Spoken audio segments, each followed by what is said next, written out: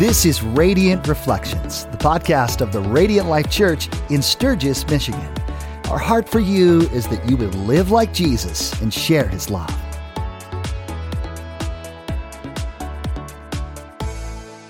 Good morning, everyone. It's episode 65 of Radiant Reflections. I'm kind of trying to pay attention to our episode numbers a little bit better. Haley knows them because she produces the podcast, which she was at Disney World or Land, I don't know, one of those last week. And that's why the podcast was delayed on YouTube, because she was enjoying a family vacation. All right. It's awesome. I'd be curious, Haley, you have to tell, what parks did you go to? Because don't they have like 1,000 different parks? I don't know. I don't know. It just seemed because you mean like Universal and Epcot and all that kind of stuff? I don't know, because I've been to Hollywood Studios, and that's like a specific park, right? But then isn't Magic Kingdom? That's with the castle and all like the. I think that's where they went. Character guys and stuff. That's Comment like below, Haley. Park. I don't know. I can't keep it all straight. I think that they went to that one, to the Magic one, because I saw pictures of Scotty with princesses and stuff on Facebook, so it looked it looked pretty cool. She was cute as a button. Yeah, rock and roll. Yeah.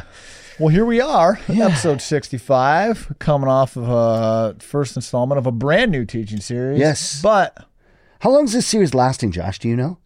It'll probably be up till Easter, might, or tweak it, in some way, shape, or form. Will probably get us to Easter. Cool. This theme, anyways, if not this specific series title. Unpack the theme and the series title, and then we'll talk coffee. Okay, so we're in a series ER. We're looking at emotionally healthy, holy relationships. It's not really the classic TV show. No. Did you watch the show? I didn't. Dude, my wife and we watched that show. I don't like medical shows. Yeah. I don't know why.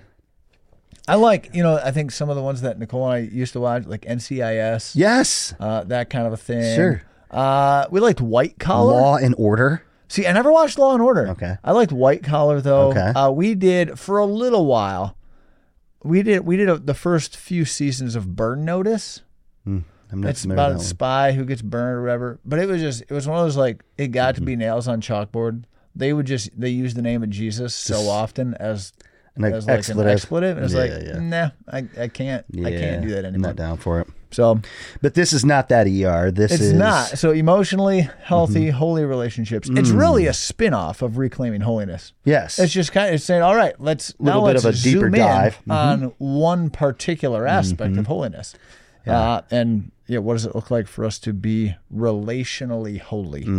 And it's not, I like that Ryan gave, in a sense, a disclaimer, because sometimes you think, church is doing a series on relationships. It's all about marriage. No. Right. I mean, we're all in relationship, whether it's your neighbor, your coworker, your friend, your mom, your, whatever. Yep. Relationships are far broader than marriage. There will be some things that we hit on that cover marriage, but by and large, it's about how do we interact with other human beings in a manner that is healthy and holy.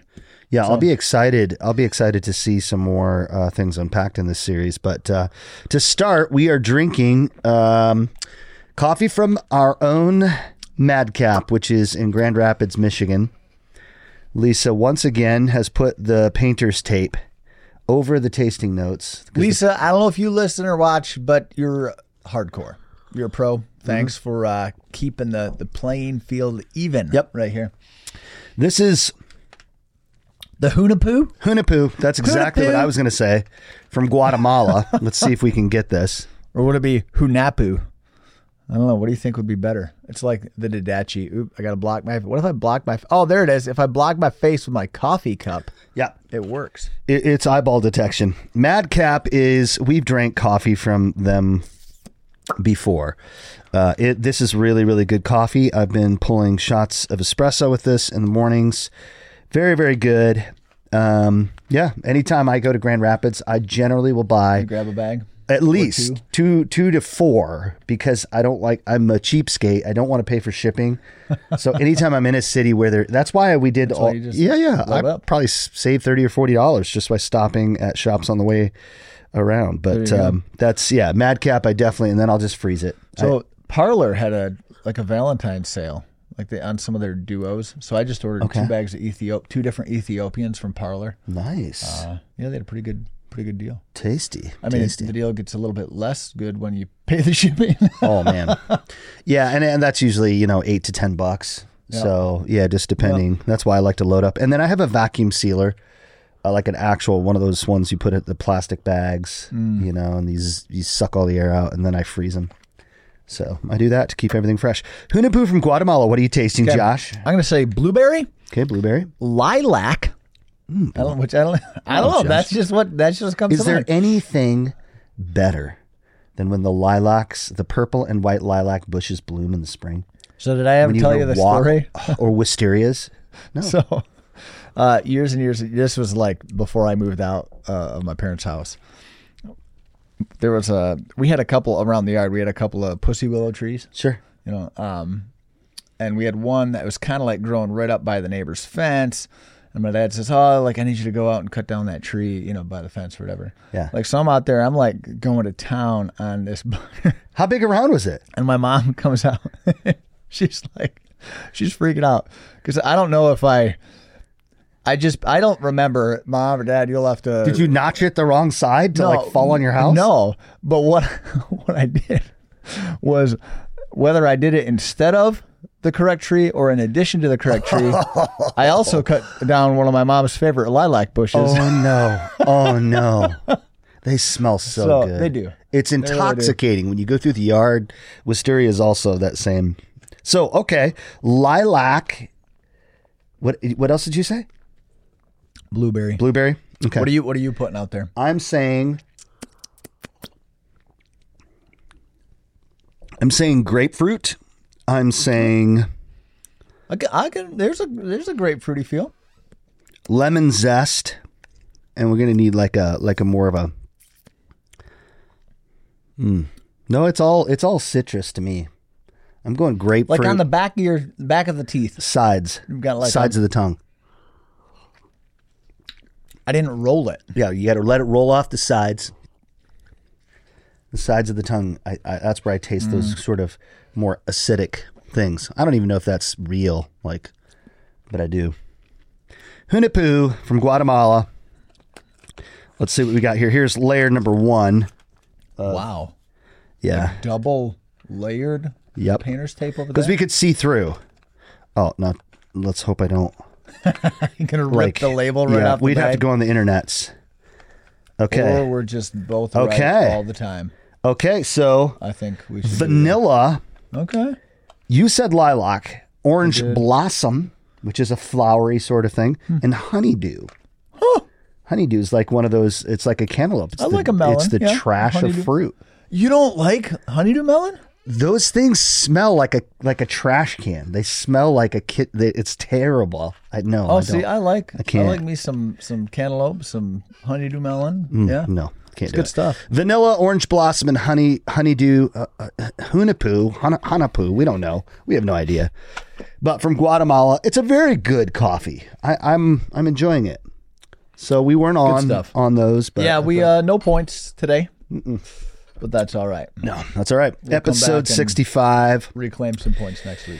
The title of the message was How to Break the Quit Cycle. Which isn't actually like a question, so it should be how do you break the quit cycle? Right. I don't know. Yeah, how do you? Yeah. How do we break the quit cycle? Yeah. What was standing out to you in the text, and then also just kind of. I know we're going to camp in one area, but yeah. First, I'm gonna read the expanded text. Personally, I think we should have done this whole chunk. Okay. In Colossians 3. So I'm going to read verses 12, which is where we hung out yesterday, all the way through 17. Okay, cool. It says this, therefore, as God's chosen ones, holy and dearly loved, put on compassion, kindness, humility, gentleness, and patience, bearing with one another and forgiving one another if anyone has a grievance against another, just as the Lord has forgiven you, so you are also to forgive. Above all, put on love, which is the perfect bond of unity. And let the peace of Christ, to which you are also called in one body, rule your hearts, and be thankful. Let the word of Christ dwell richly among you in all wisdom and teaching and admonishing one another through psalms, hymns, and spiritual songs, singing to God with gratitude in your hearts. And whatever you do, in word or in deed, do everything in the name of the Lord Jesus, giving thanks to God the Father through him. I just felt like that kind of added some layers. And that was the CSB. That was CSB. CSB version. Yep. Yeah. Yep. Yeah. So, no, I like that. And there's a theme as you go through that. One of the themes that you see there is gratitude. In that chunk of 5 verses, it comes up at least 3 times. So, which if you tap into some of the brain science stuff that we're looking at, some of these other pieces, where leadership, other half of church, some of those, like I haven't read the Joy Switch, but I started the 4 Habits for a Joy-Filled Life, which is Chris Coursey and Marcus Warner. I'm interested to see what you find with that one. So, I mean, one of the things that they do, one of the themes, they word it slightly different, but essentially gratitude is a pretty big component to their whole model. Well, in the other half of church, they say gratitude is where joy starts. It's where joy starts. That's in chapter 4 of in Rare Leadership, they use the word appreciation because it fits better in their acronyms. I will say my only beef with their stuff is like RARE. Well, you've just got to keep track of so many different acronyms. Yeah, because like for Rare, right, the RARE. Yeah. Like for your first one, right, remain relational. They've got a sub acronym. Yeah. And then for returning to joy, you have the cake acronym. Yes. Right? So it's like holy cow, I need like a flow chart. You need a glossary here for all of these acronyms. And then they've got a whole different one in the 4 Habits of Joy-Filled People. Okay. And I'm like, oh. I don't even think I remembered acronym overload. The Rare one. I highlighted. It's in the book. So Rare, it's remain relational. Right. Always be yourself. Yes. Return to joy. Yes. And endure hardship well. Oh, that's good. And they would say that if you do the first 3, then you'll do the 4th one. Yeah, you'll be able to endure hardship well. But no, so gratitude is a theme there. Yeah. But Ryan really focused there in Colossians 3:12, talking about Paul's admonition to take off and put on. Take off and put on. What do you think was meant by that? Are you talking in how Ryan utilized it or how Paul used it? Well, I mean, in the context of relationships, I think it's important to remember that the way that we are isn't necessarily the way that we should be. Oh, that's right. Good. And I mean, and in such an individualistic culture, we think, oh, well, no, hey, look, this is just who I am. Well, yeah, but who you are is stupid. My temperament, right? Like this is my number, and we can, and those are important things to recognize about ourselves. Yes, but we will often, unfortunately, use it as something to hide behind, right? Rather than something to be made aware of. Oh, this is how this actually gets in my way. Right. More often there are strengths, there are benefits to your temperament, to your personality, all those things. We've talked about that, on multiple occasions on this podcast. Yep. But when we hide behind, well, no, this is just who I am. Right.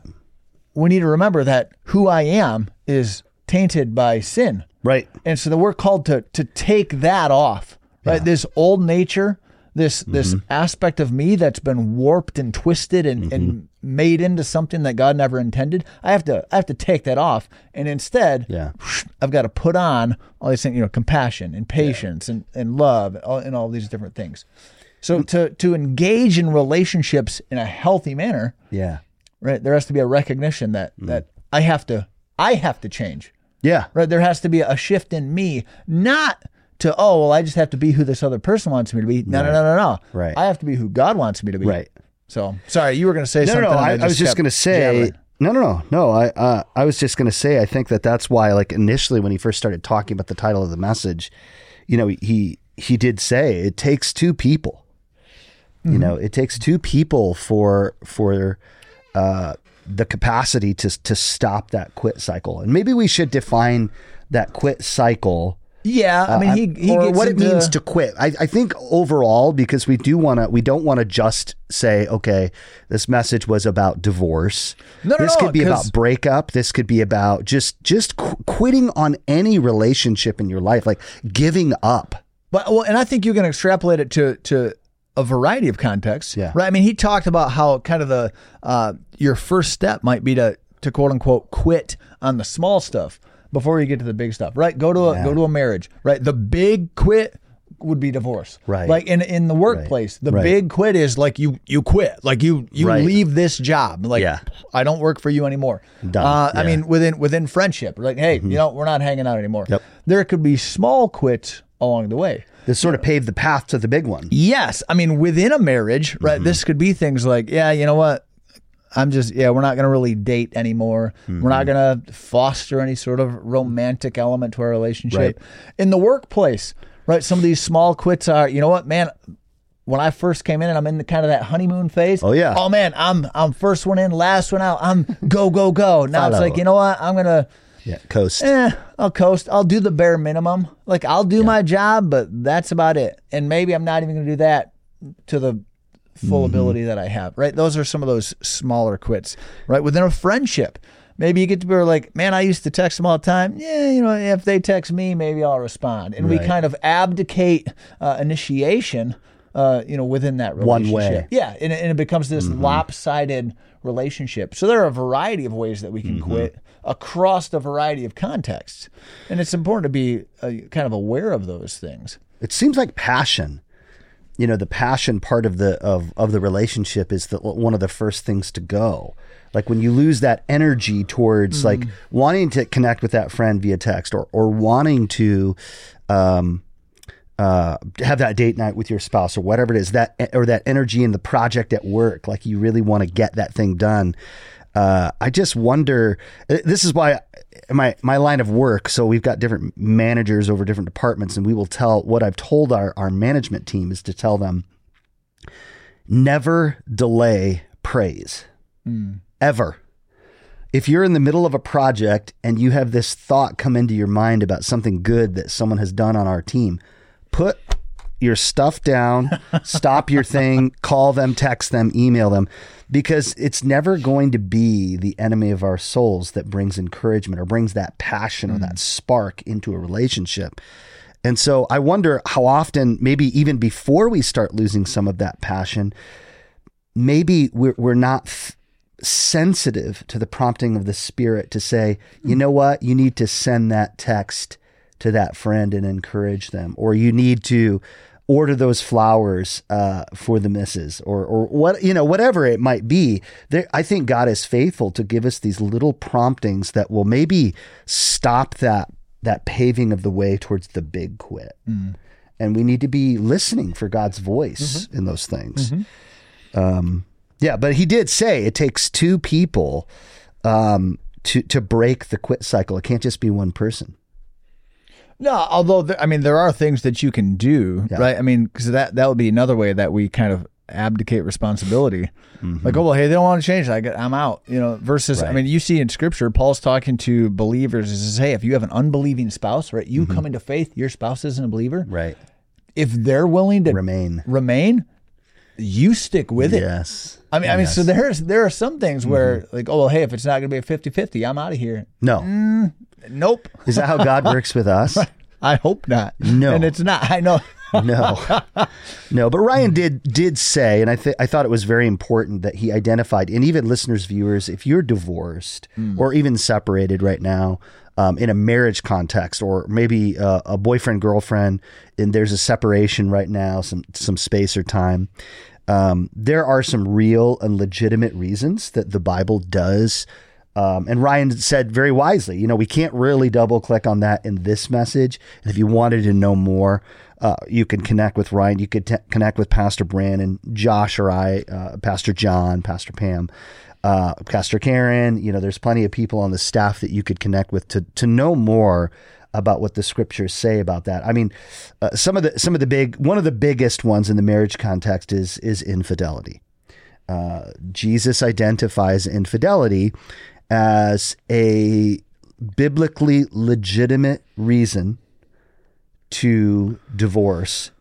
It isn't an imperative. I was going to say, and that's an important distinction to make, because I think even in that place, I think the Father's heart is for restoration. Yes, if possible. If possible. Yeah. Right? And again, this is where that it takes two to tango kind of thing comes in. Yeah. Right? Because you might you might not have be no able say to have in the it, right? capacity. Like you want to restore, and they serve you divorce papers. I mean, it's right. There's a lot. If there's just straight up unfaithfulness and so.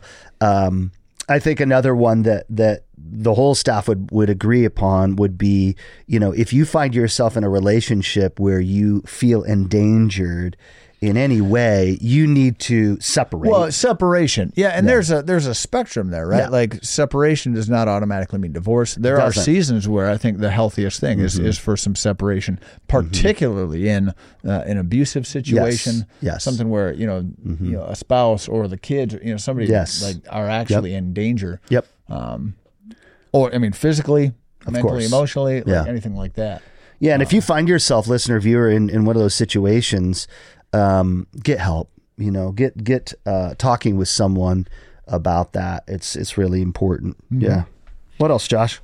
Do we want to bounce back to kind of the whole zone thing just? Absolutely. Okay. Yeah, I think he camped quite a ways there, or quite a while there, and I thought it was really good. He shared 3 zones that we get into, and then also he shared 3 solutions to kind of help these things, to maybe unpack that first zone, Josh. Yeah, so he called it the A zone, and kind of the wording that he uses. This is the period that's full of promise, right? This is your honeymoon phase. That's what I have, full of promise, for lack of a better way to say it, right? This is where, like, I think of like the movie Bambi, when he's Twitter-pated, right? Yes. That's and it's just like, woo! Like, things are great. Again, and this can happen in the context of romantic relationships. This can happen at a job, right? You get this job, and you're like, oh, this is amazing. My coworkers are amazing. My boss is amazing. I love it here. Like, I'll work here for the rest of my life, right? And just everything is, going up and to the right. Pie in the sky. Mentally, emotionally, physically, like things are moving and grooving. Yep.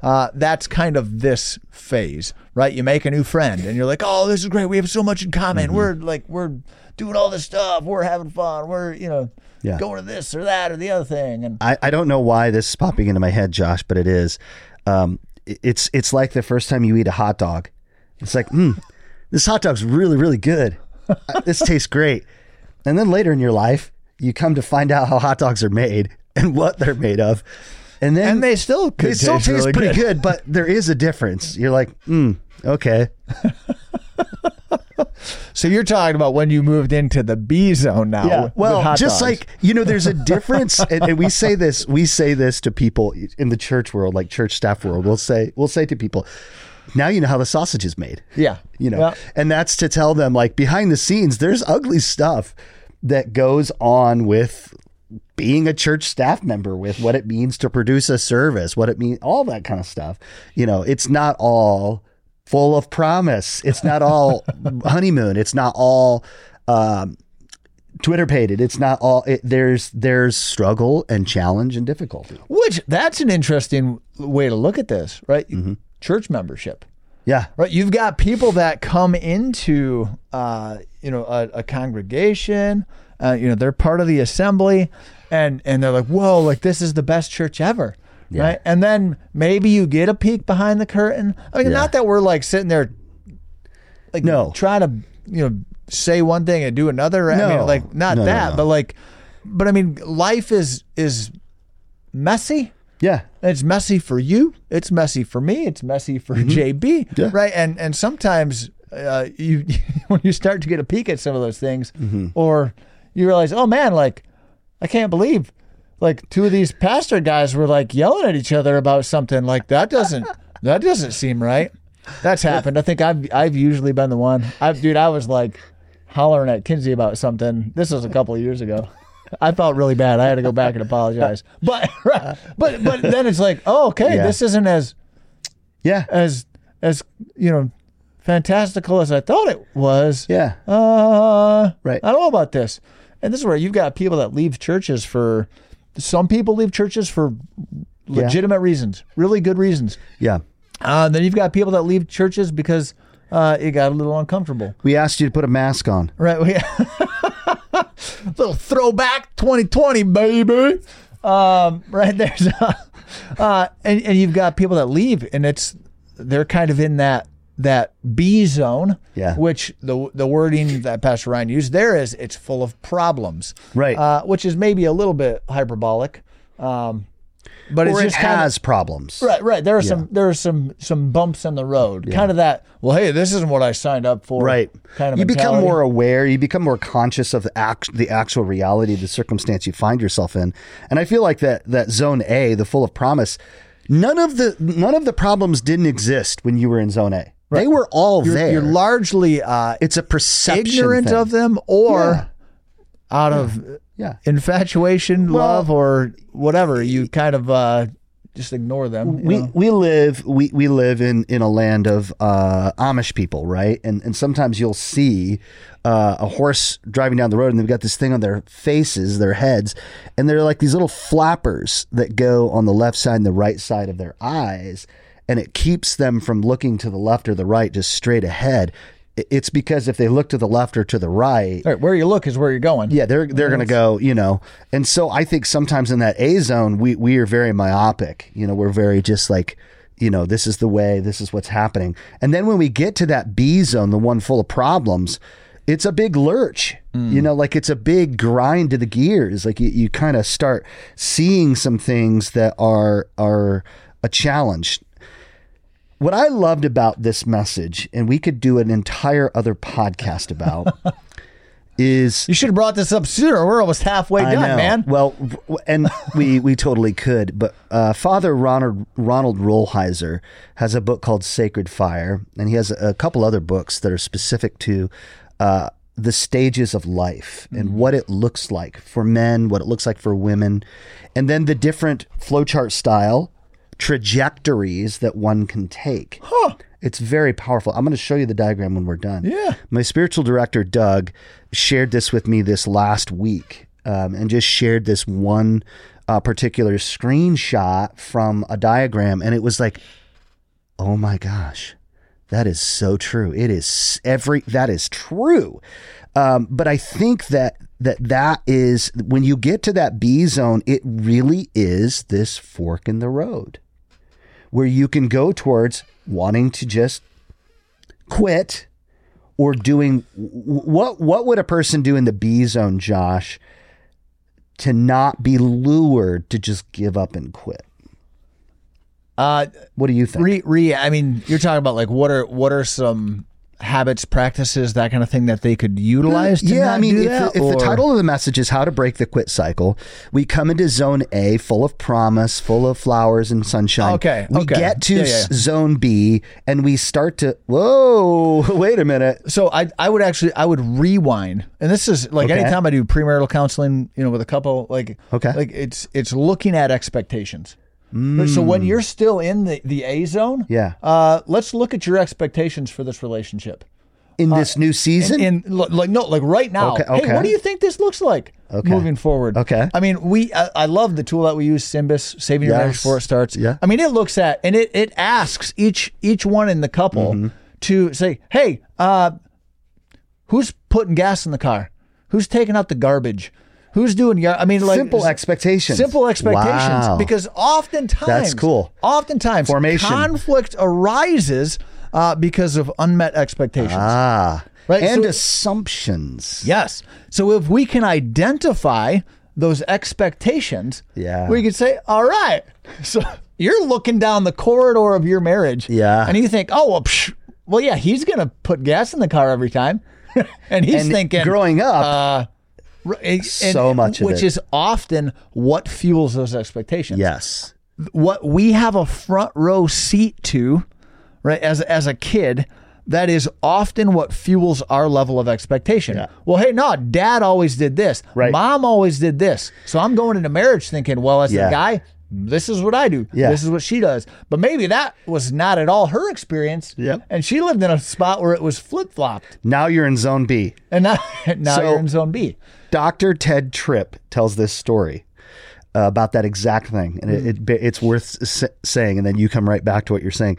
So him and his wife, Margie, they got married, and he came in and he's in the kitchen.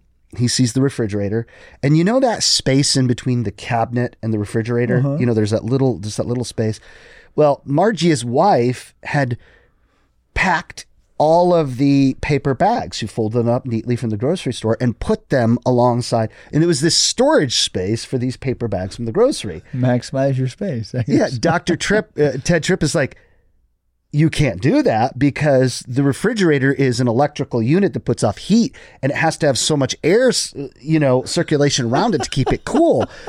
And he realizes in that moment that at his house, this was what he was taught by his dad about the refrigerator.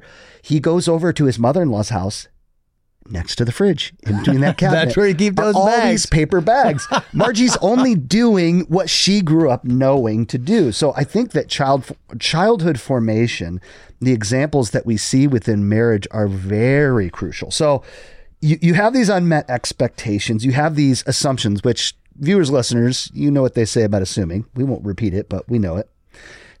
What would a person do? So what do we do in this zone B, full of problems area? Well, again, I'm gonna go back again. Like, I think you first. I mean, if you're still in zone A, look forward. What are your expectations? Really be clear about that. And this applies to anything, right? Not just marriage. Again, you get a new job, right? What do you think this is going to look like? Yep.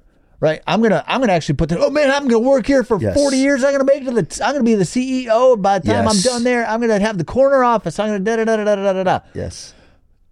If we kind of project ourselves, down the corridors of time, what do we think this is going to be like? Right. And then ideally we pause and say, is that actually a realistic expectation? Right. If I think, and this is where, maybe I'm a jerk, right? But I sit down with couples and I tell them, right, hey, right now, all you guys have been going out for a year and a half. Guess what? A shift is coming. Yes. Right. I mean, I think they've done the math on this, and you get 18 to 24 months. That honeymoon phase.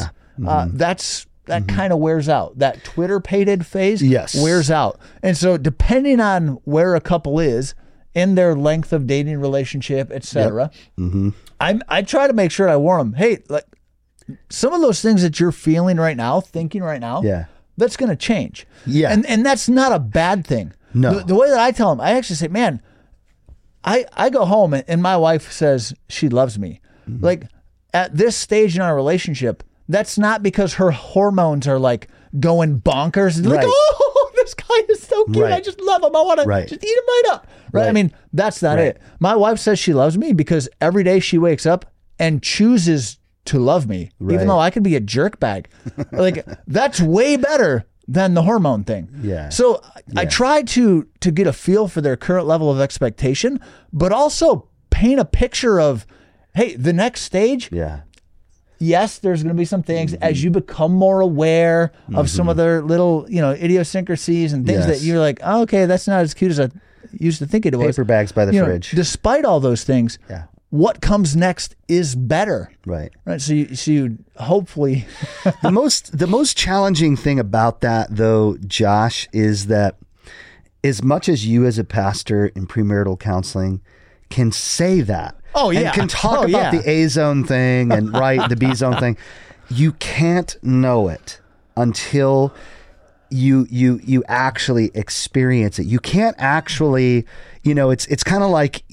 Well, I was listening to a podcast here, it was probably 6 months ago or so, and I can't even remember who it was. I think it was Preston Sprinkle, and I wanted to reach through the speakers and slap him. Because he had this lady on, right? She was a psychologist, says she has a particularly, this woman had a parenting practice, right? Where she would counsel children and she would counsel parents. You better not tell me she doesn't have her own kids. She didn't have any kids. She had no children. It's like that super nanny chick from the UK or whatever several years ago. I don't care how doctory you are or what degrees you have. My wife and I, another thing. I won't name the counseling place, but there's a counseling place about 45 minutes from here It's not desert streams. And we went for a marriage tune-up, for marriage counseling. And they pair us with this, we could tell he was younger than us, but whatever. So we sit down, and it's that first meeting where you're like getting to know the person, whatever. And through the conversation, we come to find out this kid isn't even married. And is a kid. Yeah, I mean, he's probably he was maybe 30, so he's not a kid, but we're in our early 40s and we've been married for 22 years. And we messaged the people at the clinic and we're like, y'all might want to rethink this. You assigned a counselor who I'm sure God can use, and he could tell us the scriptures, and I'm sure he's perfectly capable. That's not a good choice. So my point to saying all this is that there is an experiential reality to these zones, that you don't know that water until you're swimming in it. You can't really know. But what I'm saying is, and you've said some things, but what are some other things that we can do specifically to mitigate what's coming, those changes? Again, maybe I'm just saying the same thing over again, so you call me out if I am. But I think some of it is normalizing the fact that it's gonna get bumpy. Yes, good. Okay. Right, like recognize, hey, this isn't. I'm not some freak of nature because I'm struggling in my job right now. I'm not, and we're not in a marriage crisis because I'm not a bad husband. Yes, because my spouse and I are in conflict. I'm not a bad friend. No, because my friend and I are. We're kind of butting heads on some stuff right now. Right. Normalizing that, I think is helpful because it's kind of like if I have something physically wrong, right? Like I'll do something. Oh man, I just tweaked my back wrong. For me, at least, if I can get some insight into what's wrong, like that alleviates a lot of the pressure. If I'm like, no, hey, sure. What's going on? I have no idea what's the origin. You just know of this. it's bad. We got problems. We got problems. Yeah. But if I recognize, it's because you were an idiot, Josh, and you bent over and you tried to pick up 150 pounds of something, and you strained a muscle. Right. Oh, okay. Right.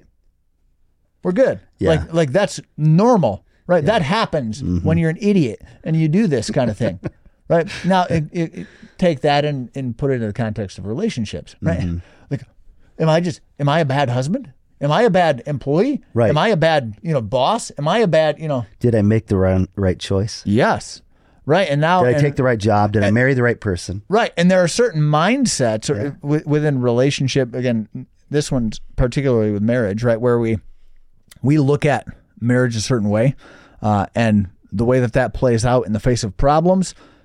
Some of that depends on kind of your mindset, but I think it comes back to the other half of church.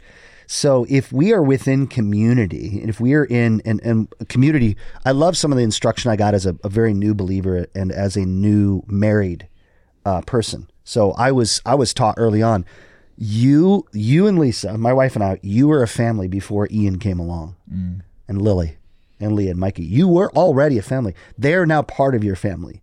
And so thinking in that context that, look, and to not use quit terms. Divorce is not a word my wife and I have ever spoken out loud to each other. That was actually, so before Nicole and I got married, that was one of the pieces of advice my dad gave me. He says, don't even let that be in the lexicon. It is not a word. That's not something that you even And why is that? Bring up. Because what we know about marriage and about the vows that we made before God and God's people, before the pastor and before the man or woman that you've gone into covenant with, they're binding. They are binding. And so believing in the rigidity of that covenant and the community that exists within that covenant will help you to say, look, yeah, this is hard. We are in this B zone, this problem zone, but quitting, it's not an option. Right, and there are some other options that I don't like either. But right, because quitting is not an option. Guess we'll just like grit our teeth and bear it. Well, that sounds pretty miserable too, right? And you have people that persist in just this miserable state of existence within a relationship or in a job or in a it's like, no, how about we get some tools? That's one of the things I love about counseling, right? Yes. And I like the wording you used, right? A marriage tune-up. Yeah. Right. Man, as you go through different seasons of life, there are going to be situations you don't know how to handle. Oh, yeah. Like you need to bring somebody in to help equip you to navigate this new challenge. Counselors, a good counselor is like that. They have the tools. Mm-hmm. They have, ideally they've got some experience in this where they can say, hey, education. Let me talk. Listeners or viewers, I would say, and I know Josh is going to agree with me on this. It doesn't have to be a counselor or a therapist. It can be, I know for me, what I generally will turn to in things like this, older people. Because it goes back to that A zone, B zone thing. Like, I have no idea what it means to be married for 30 years or to be 60 years old. I don't know what that looks like. But I know quite a few people that have loved Jesus and loved their spouses for 30 years and are 60 years or older. And so I turn to elders in the faith, what I would call mentors in the faith. It's not always that you have to go to a therapist or a counselor. It is. No, but I think the stigma is lessening with counselors within the church. Yes. But I think counselors have a valuable place. Agreed. But I agree also. The key, if you're, let's say you've been married for 2 years and you're like, B-zone. ooh, we're hitting B zone stuff right here. What do we do? Yeah. Find somebody who's been married longer than you and who's in a healthy place in their marriage, right? This somebody's marriage that you want. This drives, that's a good way to say it, because this drives me crazy, right? Hey, somebody's struggling in their marriage, and who do they go to? All their divorced friends. Guess what kind of advice? Well, you know what? I got divorced. Worked out pretty good for me. Sounds like you need to quit. Right? Yeah. Let's just give up. No. I had, and this ticked me off. Maybe I've brought this up on this podcast before. I had a buddy. This was years and years ago. Him and his wife were in a B zone arena. He went to a counselor. The counselor said to my buddy, "Well, it sounds like she doesn't love you anymore. You guys should probably get a divorce." I was like, well, you paid this butthead for this advice? Way to edit yourself there, Josh. Let's use your word, jerkbag. That's right.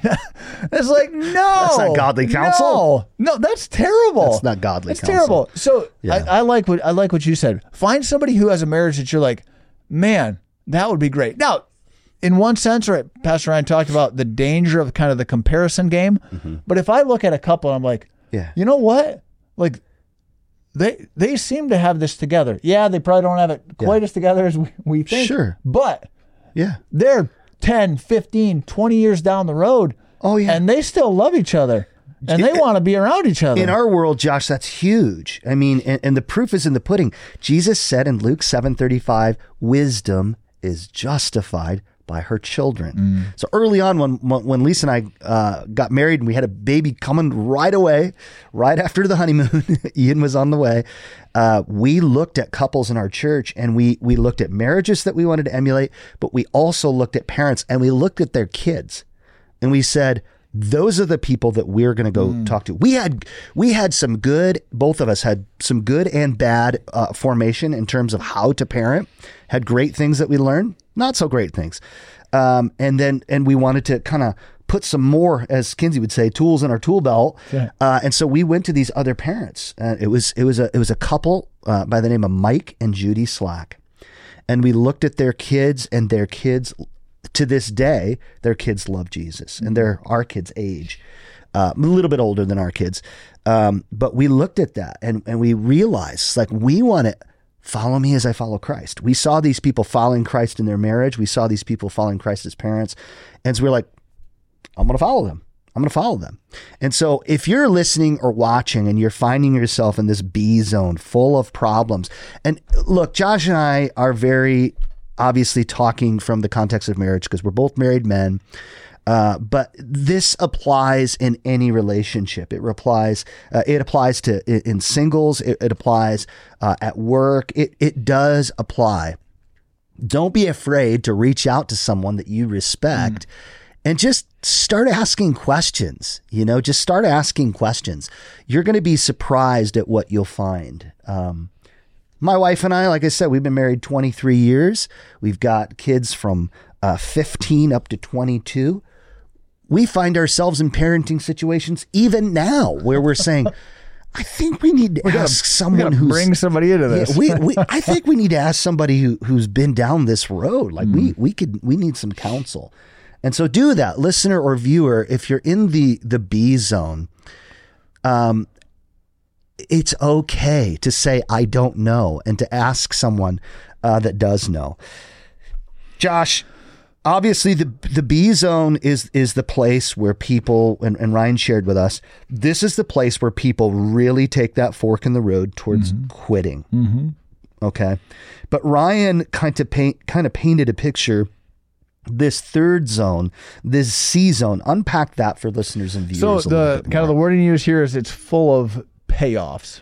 Yeah. Right? This is where you've established talk about that language within what is a payoff? Here's the reality, right?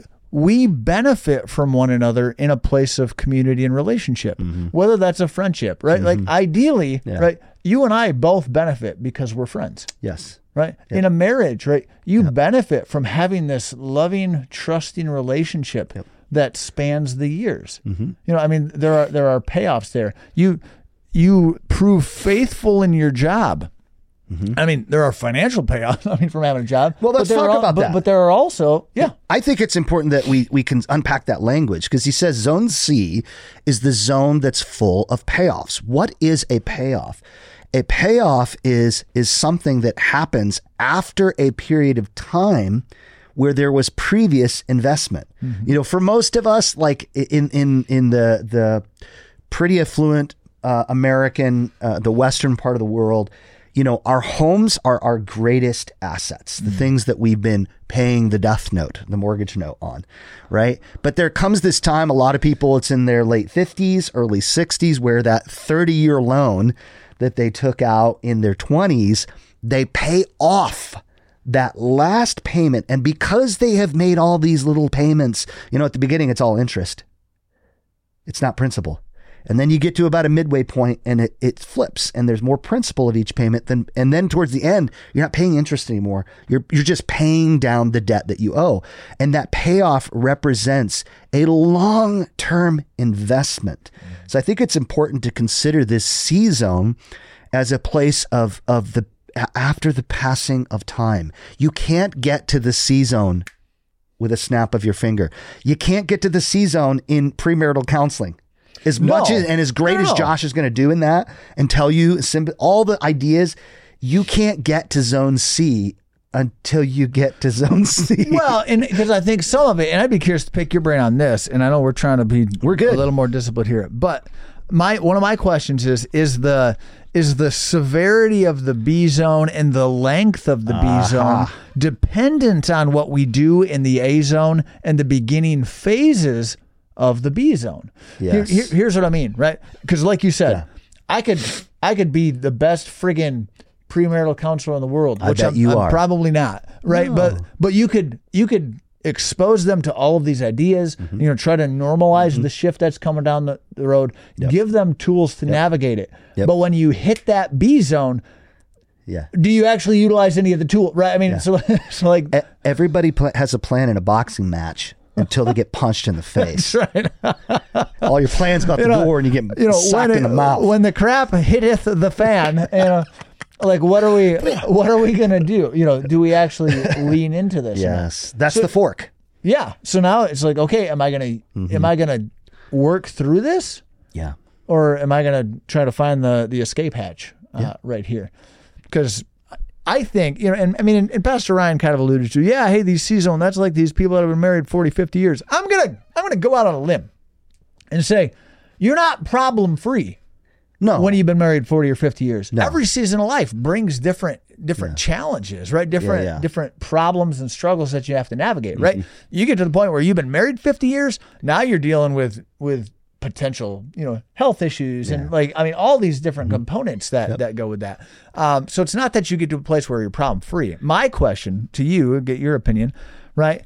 Could that C zone happen much sooner depending on the investment that you make in that particular relationship? In a marriage, hey, we're going to be really intentional. We're going to figure out how to navigate these things. If we can put some general practices in place as a couple, as a friendship, as an employee, I'm going to put some things in place now. Yes. And that's where that payoff comes in. Like you're saying, we're going to be intentional to invest.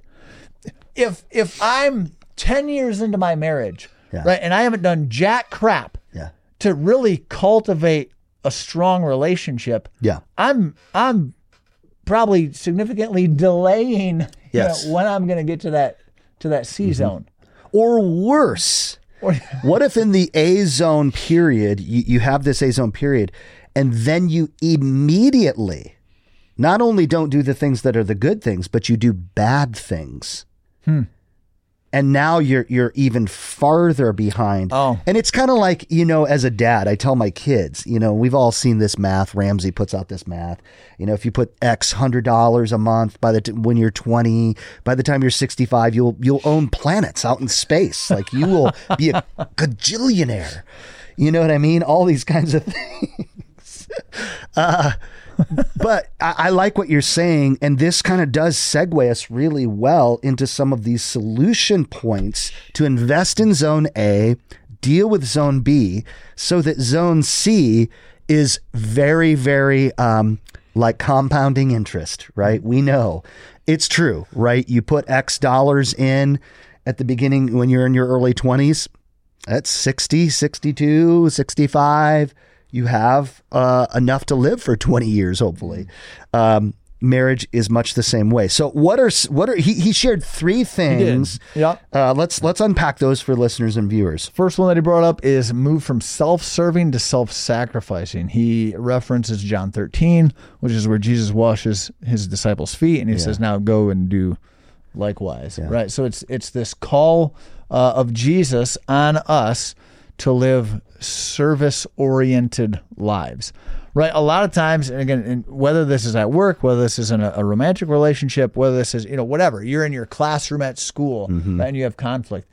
Oftentimes, right, if we really kind of reflect on what's driving this, and maybe this is just me, right? It's if I'm feeling the tension, I feel the weight of a problem. It is often because, when I really drill down, I didn't get what I want. Yep.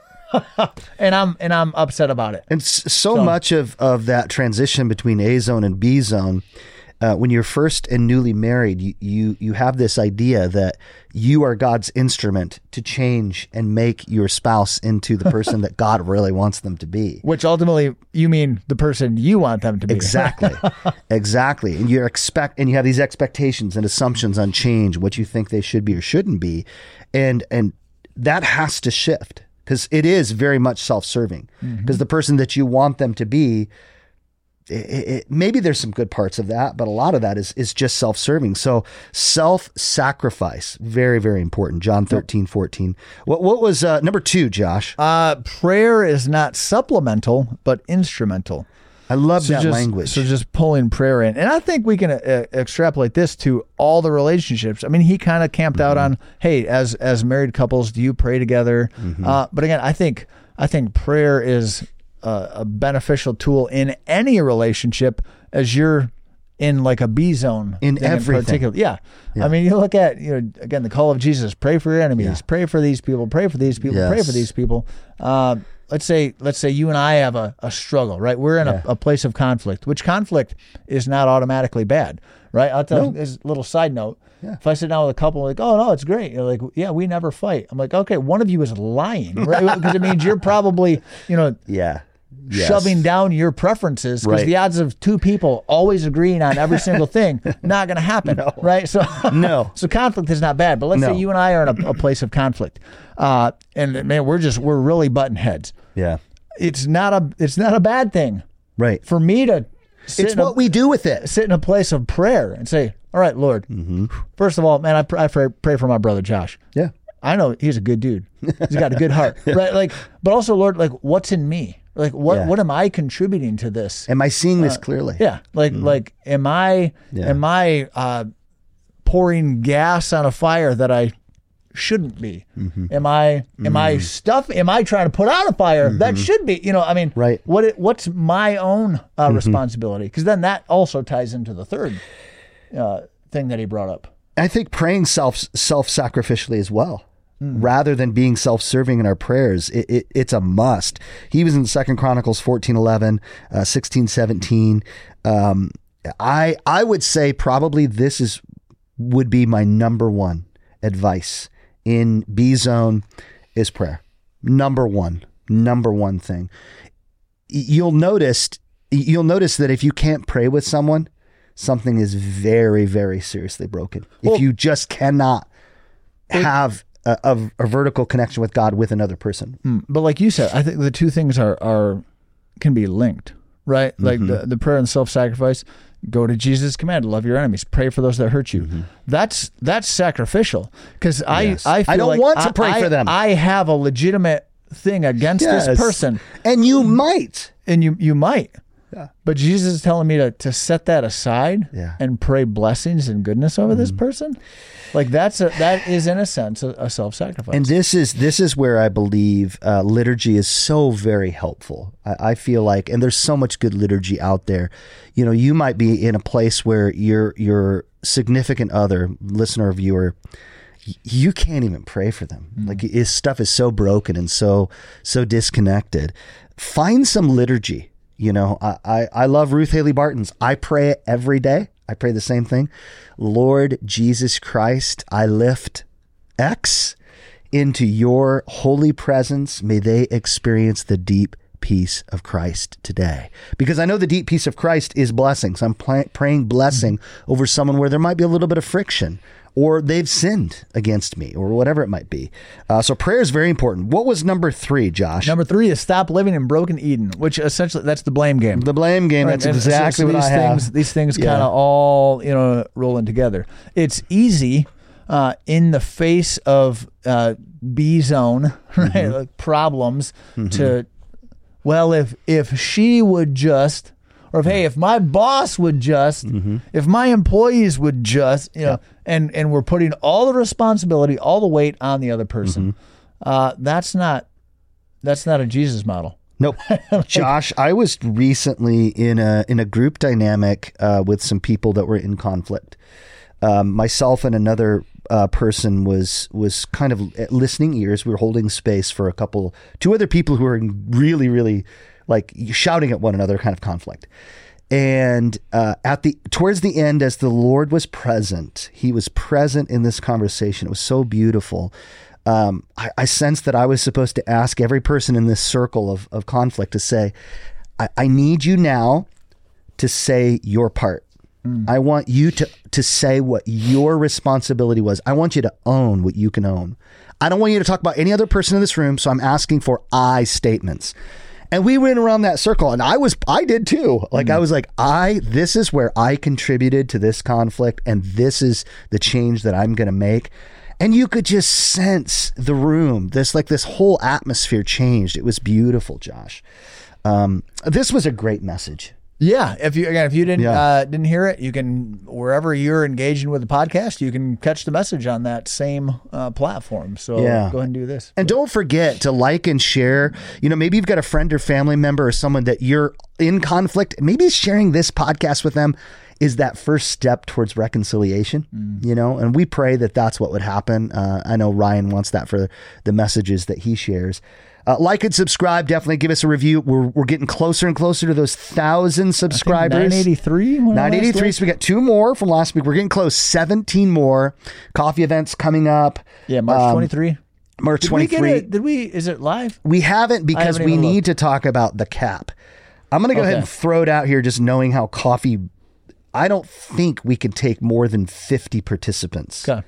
That would be, and that might even be a little high. So I did talk to Ben. I think Ben, cool. Ben's down. good. Yeah, I brew. did too, actually. Yeah, I messaged him on Instagram. So Ben, and we'll see if Skylar's still in town. My daughter Lily, if she's, depending on how she's doing from her surgery. So yeah, we're excited for this coffee event coming up. It'll be great to just hang out with some of the listeners, viewers, and anybody else. Maybe you don't listen or watch, but you like coffee, and you tell them to come. That would be cool too. Drag a friend along. Yeah. Get them highly caffeinated. But definitely help us reach that subscription goal. And again, like and share this podcast. It helps us grow. Next week, Josh, you are going to be with a special guest. Yeah, because I'm out of town. Yep. Special guest. To be determined. To be determined. I'll be out of town for work. But yeah, Josh and special guests, we'll see you next week. That's right. We appreciate you guys. Thanks for listening to Radiant Reflections, the podcast of the Radiant Life Church in Sturgis, Michigan. We hope today's edition of Radiant Reflections has helped you live like Jesus and share his love with your family, friends, and neighbors. To learn more about the church family this podcast originates from, check out theradiantlife.church. That's theradiantlife.church. Maybe you have some questions after listening today. We'd love to hear from you. Send an email to podcast@theradiantlife.church. That's podcast@theradiantlife.church. Don't forget to subscribe to the Radiant Reflections podcast. When you subscribe, you'll always have the latest content delivered right to your phone from the Radiant Life Church. We'd also be grateful if you could rate and review Radiant Reflections. Every time we receive a 5-star review, more people learn about this podcast. We also want to encourage you to share this podcast on social media and with your friends and family. Join us next time for another edition of Radiant Reflections.